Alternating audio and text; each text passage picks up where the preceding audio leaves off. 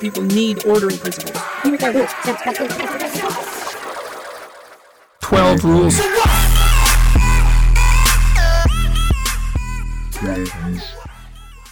Welcome to 12 Rules for What? This is a short episode on national action. My name is Sam. I'm Alex, and we're here with... Yeah, I'm James. Hi. I'm a journalist who's written about national action. Did a lot of research into them when they were sort of started out, into sort of individuals. Interviewed some of them.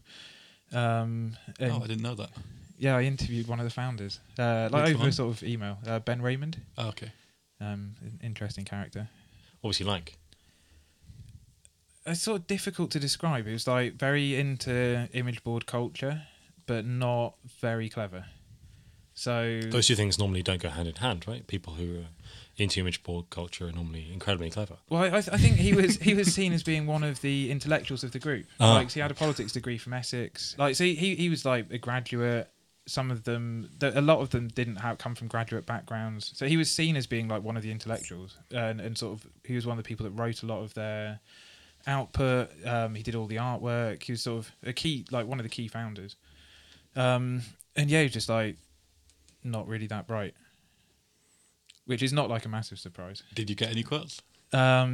Not really, and the article never got published. So Okay. yeah. And now you can bring all that experience and research to this episode. Yeah. Yeah, Hype. preferably without defamation. Yeah. Although 12 Rules for What, we should point out, is not a legal entity and we have no employees. Yeah, and So- we are not even people. Yeah. So you can't sue someone who's not a person. It's all the right? output Like- of a kind of an algae, Yeah. just stored under the ground. This is not going in the podcast, don't worry. Yeah, that's cool. I think it's great content.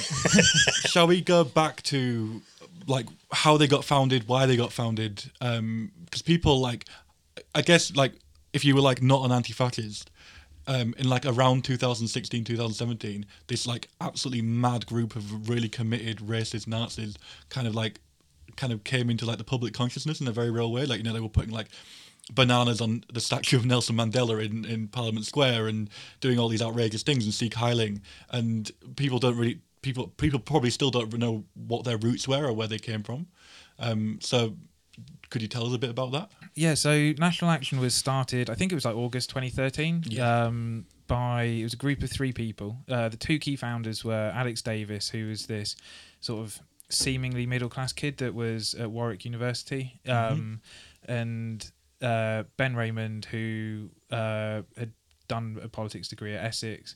Like, Davis had been in the Youth BNP, so had that sort of past of being involved in the Nationalist Electoralist project, whereas Raymond had his own sort of fascist party called the Integralist Party. Oh my God, I didn't even know this.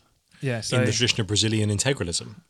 I've got no idea, but yeah, he was like very into weird esoteric fascism, and like the 2 of them met. I don't quite know how. They got together and founded this new group that was like, when they launched it, I think it was only 3 of them. They were helped by this sort of Californian school teacher to launch the website. They wrote a lengthy document. I think it was called Attack. Where It was like kind of a policy strategy thing, right? Yeah. And they basically were establishing themselves as a Strasserite group that was going to be involved in street activism, but one that had an understanding of youth culture in a way that other Nazi groups hadn't done. So it was like, it's clear that they sort of came from this like image board kind of culture. Like, so they're very much like, you know, we now talk about 4chan as being like a breeding ground of Nazis. It's like, it's taken people years to realise that was happening. Like, these Nazis were there when it was happening. And like the National Action, you can sort of, they talked about how they were part of image board culture. Like, when I interviewed Ben Raymond, he was like, yeah, we've come from that scene. And yeah, they were also very closely linked to a website called Iron March, which was international fascist website, and Raymond was one of the administrators there. Okay. And Iron March I guess it spawned a lot of these similar kind of groups in different places around the globe. So like Atomwaffen Division in America had a very similar in its extremity of its politics, and I can't remember what's the one in Australia, the Antipodean Antipodean Resistance. There's also Skydas in Lithuania. Skydas. But yeah, National Action were the first real life group to emerge from Iron March. So this was like years before Atomwaffen were even started. And they started to pick up former young BNP members. This is like a few years after the BNP's collapse. It's like the BNP's the most successful sort of fascist political project in the UK. They got over 1 million votes. 2 MEPs, Yeah. on like 40,000 active members. Yeah, Right? yeah, and they had a large youth division, and so there are a lot of people that had been involved in that wanted to continue sort of nationalist activism that got dragged towards national action. And they started off by doing stunts. I think the first demo they ever did was a demonstration outside a Subway against halal meat or something like that. It was like the ridiculous kind of shitty far-right activism. And compared to what they later want to do, it's like so kind of quotidian in its like kind of ambition, right? Like, Yeah, but it was an effective way of doing it, because I think the first interaction they had with anti-fascists was they went on a Golden Dawn Solidarity demo, and a group from London anti-fascists found them in a pub and didn't take them seriously and was like, you should just like leave and go, and they were escorted to a train station and left the area. So it's like they were trying to come up with a way where they could develop a street presence without coming into contact with anti-fascists, which is sensible. If you're a sort of committed Nazi, you want to avoid getting punched. I guess this is kind of an interesting account, because at least it seems to me, who I'm nowhere near as kind of informed about this group as you are, it seems to me that National Action were much more kind of like, swastika on the sleeve, kind of like Nazis than, say, like Generation Identity currently are, who are much more kind of closed, much more like kind of slick in their presentation. And so I'm kind of surprised they didn't encounter any kind of anti-fascist resistance, at least at first. Well, yeah, like National Action were openly Nazi. Like there's photographs of them doing demonstrations in York and Newcastle with banners saying Hitler was right. It's like they were openly Nazi and quite proud of it. But they realised that if you do that, you're going to get attacked by people. Like, because so their whole strategy to start with was doing flash protests. So they'd just turn up unannounced, like they'd film themselves doing this, like they'd go around putting up stickers or Nazi posters, and then they'd put a video out on the internet with some like shitty Nazi punk in the background. Like 2 days later. Yeah. And they had like a decent video editor. Their videos were getting tens of thousands of views. And this was a really effective way to build up a Nazi street organisation. And I know you made a distinction between Generation Identity, but it is a similar kind of mode of politics, right? No, completely. I'm just wondering like why it is that Generation Identity, which has been, it seems to me like pretty kind of, people kind of leapt on it as soon as it started to appear in the UK. And of course, maybe that's because we knew about it from Austria, we knew about it from France as well, but maybe there's a kind of difference there. But it just seems like, with the way you said, like they managed to build up and build up and build up and build up without really encountering any kind of serious anti-fascist resistance. I'm just like kind of wondering. Yeah, but I think it's like they why? set their targets lower, or what they were trying to achieve. Like they were doing like for flash mobs for years, whereas like Generation Identity organised a conference that they publicly advertised within like a month or two of launching. Yeah. So it's like what Generation Identity are trying to do is to create a sort of legitimate organisation, whereas National Action were openly like, we're not going to be legitimate. Yeah. And it is effective. In the UK anti-fascist movement is kind of bad at like responding to that kind of like far right activity, because it's kind of good. Anti-fascists are good at when there's something announced ahead of time and we've got like a month to prepare for it and we can contact all these groups and do whatever. But then when we've got these kind of flash mobs or these like more like low key things, you can get away with it a lot more because there's no like kind of like further like research that's going on in any kind of organised way, and so it's an effective strategy. Well, I think it's also that a lot of anti-fascists in the UK didn't take National Action seriously when they were launched. Like people were watching these videos of teenagers going around putting posters up in like groups of 10. And this was at a time when the EDL had been doing massive demos. It's like people just weren't thinking that this group was going to be serious, and they were so ridiculously openly Nazi that it's like people just didn't see them as a serious threat.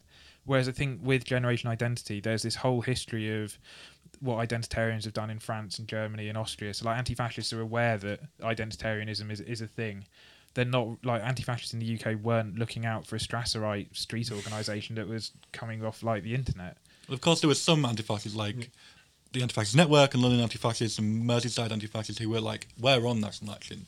But there was another section of the movement which didn't, like you said, didn't take them seriously, and that it is to be commended that those groups did recognise National Action for what they were and were organising against them pretty early on. I mean,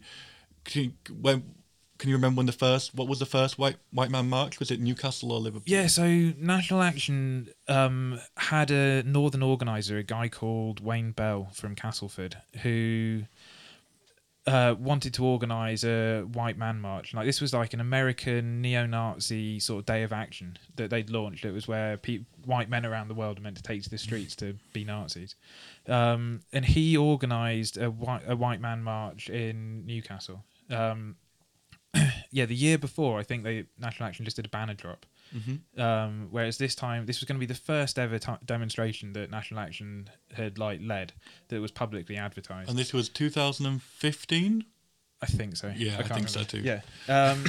So yeah, this was something that anti-fascists took very seriously. Sort of militant anti-fascists travelled to Newcastle, confronted National Action. I think 3 of them were hospitalised. And like, this pushed National Action back. Like, it also led to like, National Action had a hardcore band called Of Wolves and Angels that did horrendous like hardcore with fucking Oswald Mosley samples. Do not listen. Yeah, it's dreadful. It's quite hard to find on the internet as well. Yes, they had this hardcore band. It was an attempt to sort of get into the hardcore scene, push Nazism into a part of the punk scene that's been sort of militantly anti-fascist for decades. The lead singer of that band got hit in the face with a tin of beans in a carrier bag, which led to Classic northern self-defense right there. Yeah, which led to blood pissing out of his nose. And that's the last time anti-fascists saw him on the street. And the band never released another EP. So thank those anti-fascist music fans. A year later, they tried White Man March 2, and they picked a really like incredibly stupid city to stage this in, which was of course Liverpool, well known for its heavily Nazi kind of history and presence and general view of the people towards the right wing. That's sarcasm there. So the people who are not UK listeners, that was Liverpool. It's Liverpool fucking hated them. Yeah. Yeah, I think it's kind of interesting that, because like, Liverpool has had a long history of far right marches. Like, the National Front used to do a lot of marches there, sort of linked to the IRA Warrington bombing. That were opposed, but nothing quite like what happened to National Action. what happened to National Action? Well, so National Action called a White Man March, again organised by Wayne Bell. Like, the first White Man March had seen National Action build this coalition of sort of Nazi organisations. It's like British Movement were out for that, Polish Neo-Nazis, Misanthropic Division, Creativity Alliance, like all of these like bizarre splinters. The Creativity Nazi Alliance. Yeah. There's a neo-Nazi group called the Creativity Alliance. The Creativity Church, right? Yeah, the World Good Church Lord. of the Creator. It's okay. That yeah, not as in Matt like kind Hale. of the kind of creativity that TED Talks are about. No. No, Not it like was that. much Although, different. Yeah, it's a guy called James Mack who is from Liverpool, but wasn't actually out on this. So, yeah, National Action had done this thing in Newcastle that they saw as a huge success. Like, 3 of them had been hospitalised, but it was like the largest openly neo-Nazi demonstration in the UK for maybe 20 years. It was like, a few of them got arrested, but they thought it was brilliant, and they were like, we're going to take this to Liverpool, like, which they were describing as a red citadel. I can't remember if that was before or after, but they definitely said that about it at one point. But yeah, in the build-up, it's like the Anti-Fascist Network put a huge amount of effort into mobilising against National Action. And someone, like, we don't know if it was actually National Action or Anti-Fascist, sent a letter threatening the people of Liverpool, being like, to the mayor, to Joe Anderson. Right? Yeah, being like, if you don't let us march, that like there'll be bodies in the streets or something like that. And this was published on the front page of the local paper, and the city was just in uproar. Like, people were outraged. So National Action tried to do this march through Liverpool, and they just got surrounded in the train station. Like, they were having bananas thrown at them. They were like, people throwing bottles at them. Like, they just couldn't march at all. There were Nazis being beaten up all over the station.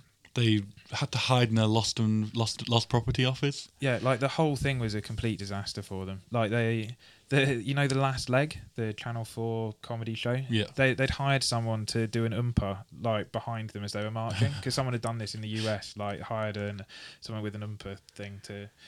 Like a tuba, a trombone. Yeah, whatever, yeah.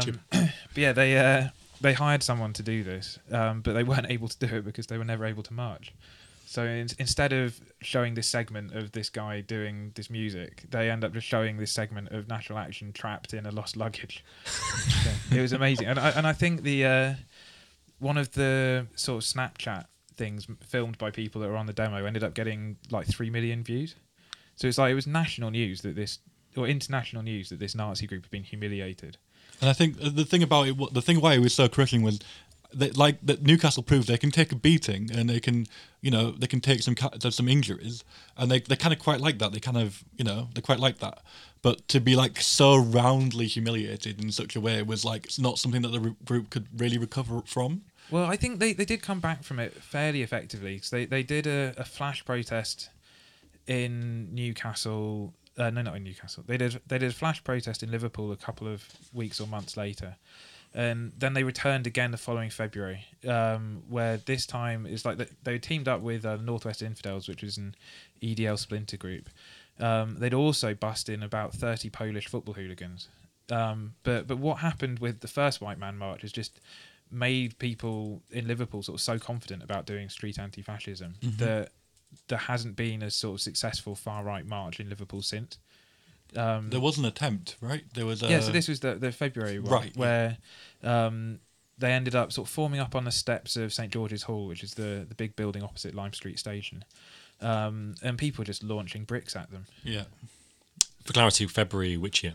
2016. 2016. Okay, so the story of National Action, I guess, takes a kind of a big turn when they get proscribed. Yeah, so this was all because of what happened to Joe Cox. National Action put out a tweet after Joe Cox had been killed saying 649 to go. And obviously, like, MPs were looking for, or the government was looking for someone on the far right to pin Joe Cox's murder on. Like, Thomas Mayer had been loosely involved in Britain First before he killed Joe Cox. But he was like your kind of archetypical like loner, like lone wolf kind of figure, really. Like, he didn't have deep connections to any group particularly. Yeah, and I think that they wanted to show that they were cracking down on the far right as a result of like this murder of an MP, and National Action just ended up being the group that got it, and I think that sort of further radicalised them. Like I think that pushed them into more extreme kinds of action. When National Action were banned, they tried to evade the ban by, in the same way that Al-Mahad Jaroun did, by sort of setting up new groups. They tried doing this on a regional level, so they had different groups around the country that still sort of had a cell structure. One of them was called NS131, which was like National Socialist Anti-Capitalist Action, which is quite a mouthful. There was another one called Scottish Dawn. Yeah, so Scottish Dawn were kind of based on the whole identitarian thing, but they were just like National Action Scotland rebranded as another group. And the thing about it, the state was like, the state had got wise at this point to everyone like leaving one group and forming another group with a different name, and so this tactic didn't not like Al-Mahad Jaroun, which they kind of got new names. Like, they got like 5 or 10 new names. Like, they kept naming themselves and getting banned, naming themselves, getting banned. Scottish Dawn and NS131 were banned fairly quickly, or they were included in the prescription list fairly quickly. Right? Yeah, so the government changed the law because of what Al-Mahad Jaroun had been doing. So they made it a criminal, or they made it very easy to ban a renamed group.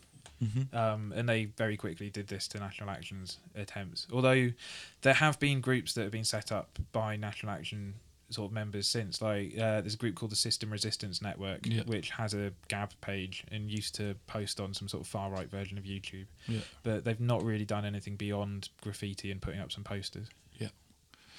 And this prescription was like devastating for them. A lot of the key figures were arrested as being for being members of the group after it was banned, and a lot of them were handed out like years-long prison sentences, right? Like 3-4 years. Yes, there's been a number of cases that have come up. There were a couple of National Action members that were in the army.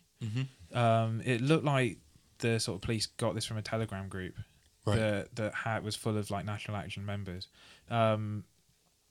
And yeah, I think there are still some cases ongoing where people have been accused of being members of National Action or not. But I think like the number of people linked to or alleged to be linked to the group in the legal system is like in the dozens. It's like, weirdly, the sort of 2 key organisers and founders of the group don't seem to have been caught up in this. So we're talking about a fairly kind of people who have been, a fairly kind of small group compared to like other groups that people will have who are not involved in anti-fascism would have heard of. Like that, it's a tiny group compared to say the EDL at its height. It's a tiny group compared to the DFLA. It's a tiny group compared to the BNP, the height of its kind of electoral powers. Why should people be kind of interested in this group? It seems like a tiny group of kind of idiot pranksters who. Yeah, what's the kind of like the case for like kind of sustaining attention on them? Well, I think it was what they were trying to do. Like they wanted to start a race war. Like they were prepared to become increasingly violent to do that. So they had members that were involved in sort of racist attacks. They had members that were putting sort of squads out to beat up anti-fascists. Like they were involved in the rioting in Dover in January 2016. Like they were becoming increasingly violent, and this was partly them getting beaten up by people on the left and realising that they needed to train. But like they had a gym in Warrington where they made it mandatory for members of the sort of underground version of National Action to be regularly training. So like they put videos of themselves doing MMA training up on the internet before the ban came into force. Like they weren't particularly good at it, but they were starting to take it seriously. And I think had they not been banned and had they continued to grow, they would have got more confident. I think they would have started to launch sort of organised attacks on the left or minorities. Like I think there was one point where they opposed a gay pride march in Manchester, and it's like this isn't on the level of like Eastern European Nazi attacks on sort of minority groups, but it's something that they'd have liked to have got to, and it's like that was what they were trying to sort of replicate. And I think this like. I think it's really important in anti-fascism to have like a really uncompromising kind of attitude to all these kind of very tiny groups, because you want to make it as inhospitable as possible right from the start, and I think anti-fascists did that effectively. So Jack Renshaw, who was alleged to have been a member of National Action, but no, he was definitely a member of National Action. We just, wasn't it after it was prescribed? It was not proven that he was a member after it was prescribed. He was started out in the BNP like a lot of these people, and kind of split away from it when he realised it wasn't really going anywhere after 2012, 13. I think it was 2013. It was the very kind of famous British BNP Youth video. He's the kind of the leader in that video. Yeah, and he was actually sort of famous in the UK for having complained about having a gay dog on Facebook. Yes. What? I didn't know that. Yeah, so his dog showed male dog showed kind of sexual interest in other male dogs, and he posted about this on Facebook, trying to train his dog to be less interested in other male dogs because that was against his principles. Nice. Which is, great content. Yeah, it's amazing.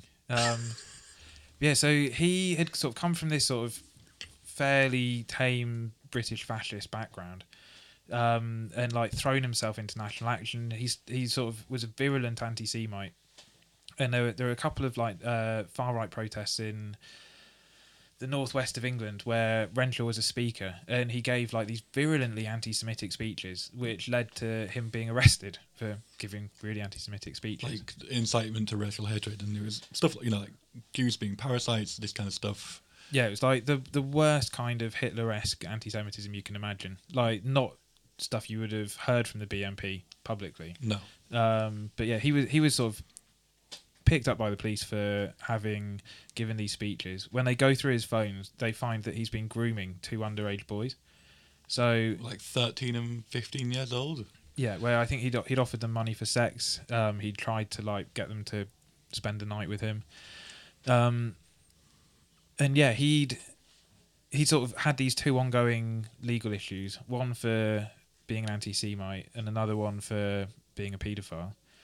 And he just decided that he sort of couldn't hack this. He needed a way out. And what his plan was to go to like the surgery of his local MP, like when she's holding a surgery, take her and a load of people hostage, exchange the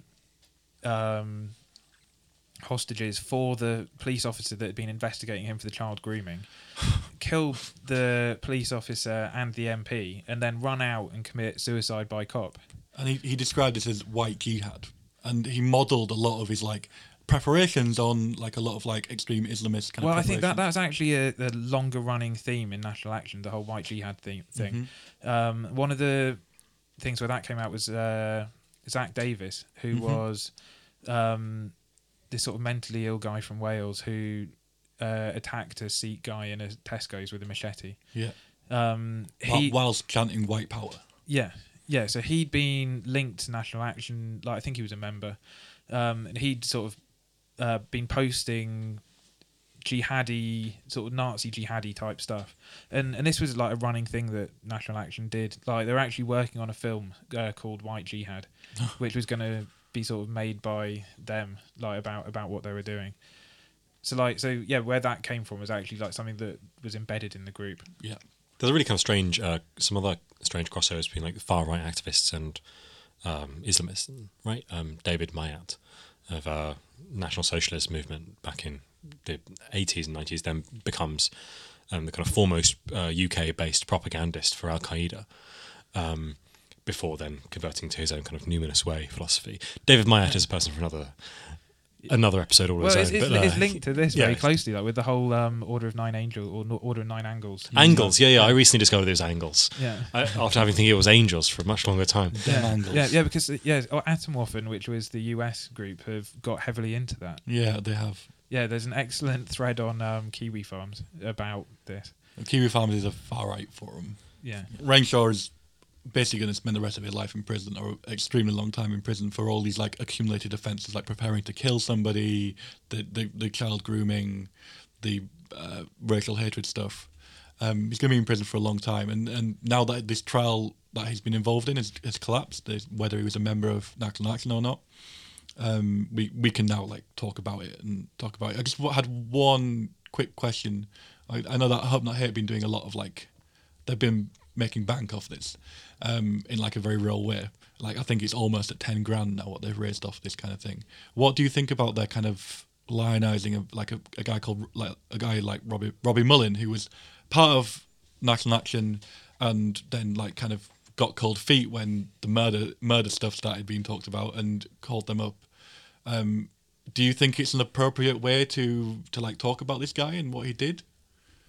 Kind of, I think. Like, I think he was a sort of disaffected National Action member that wasn't happy about what was happening, and he actively tried to get in touch with anti-fascists to warn them about what the group was doing. So it's not like he was someone sort of doing it for the money or something like that. It's someone that was involved in like virulent Nazism that has turned their back on it, and I think it's like to his credit that he's done that. If nothing else, it's kind of tactically useful, right? Because you need to, fascists are the only people who really, really care about anti-fascism. So they probably like engage with Hope Not Hate like channels more or less constantly to like work out if they're in them. And so like this kind of lionization means that other people who are having cold feet will perhaps be more likely to come forward, be more likely to defect from, I guess, these groups, which are, I imagine, extremely difficult to get out of once you're in them, right? They can socially consuming in a way that especially like after classical fascist movements were. Especially after it got prescribed, of course. Like now there's an extra layer of like secrecy and paranoia about the whole thing.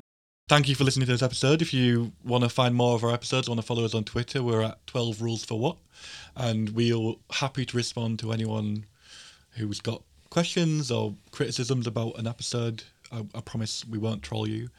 We also have a Patreon account, which is at patreon.com/12rulesforwhat. If you want to support the show, it's really appreciated. You've got to look in the sunglasses at the top of the Patreon page. That's a clue for you. Thanks for listening, and we'll see you soon. Bye. 12 rules.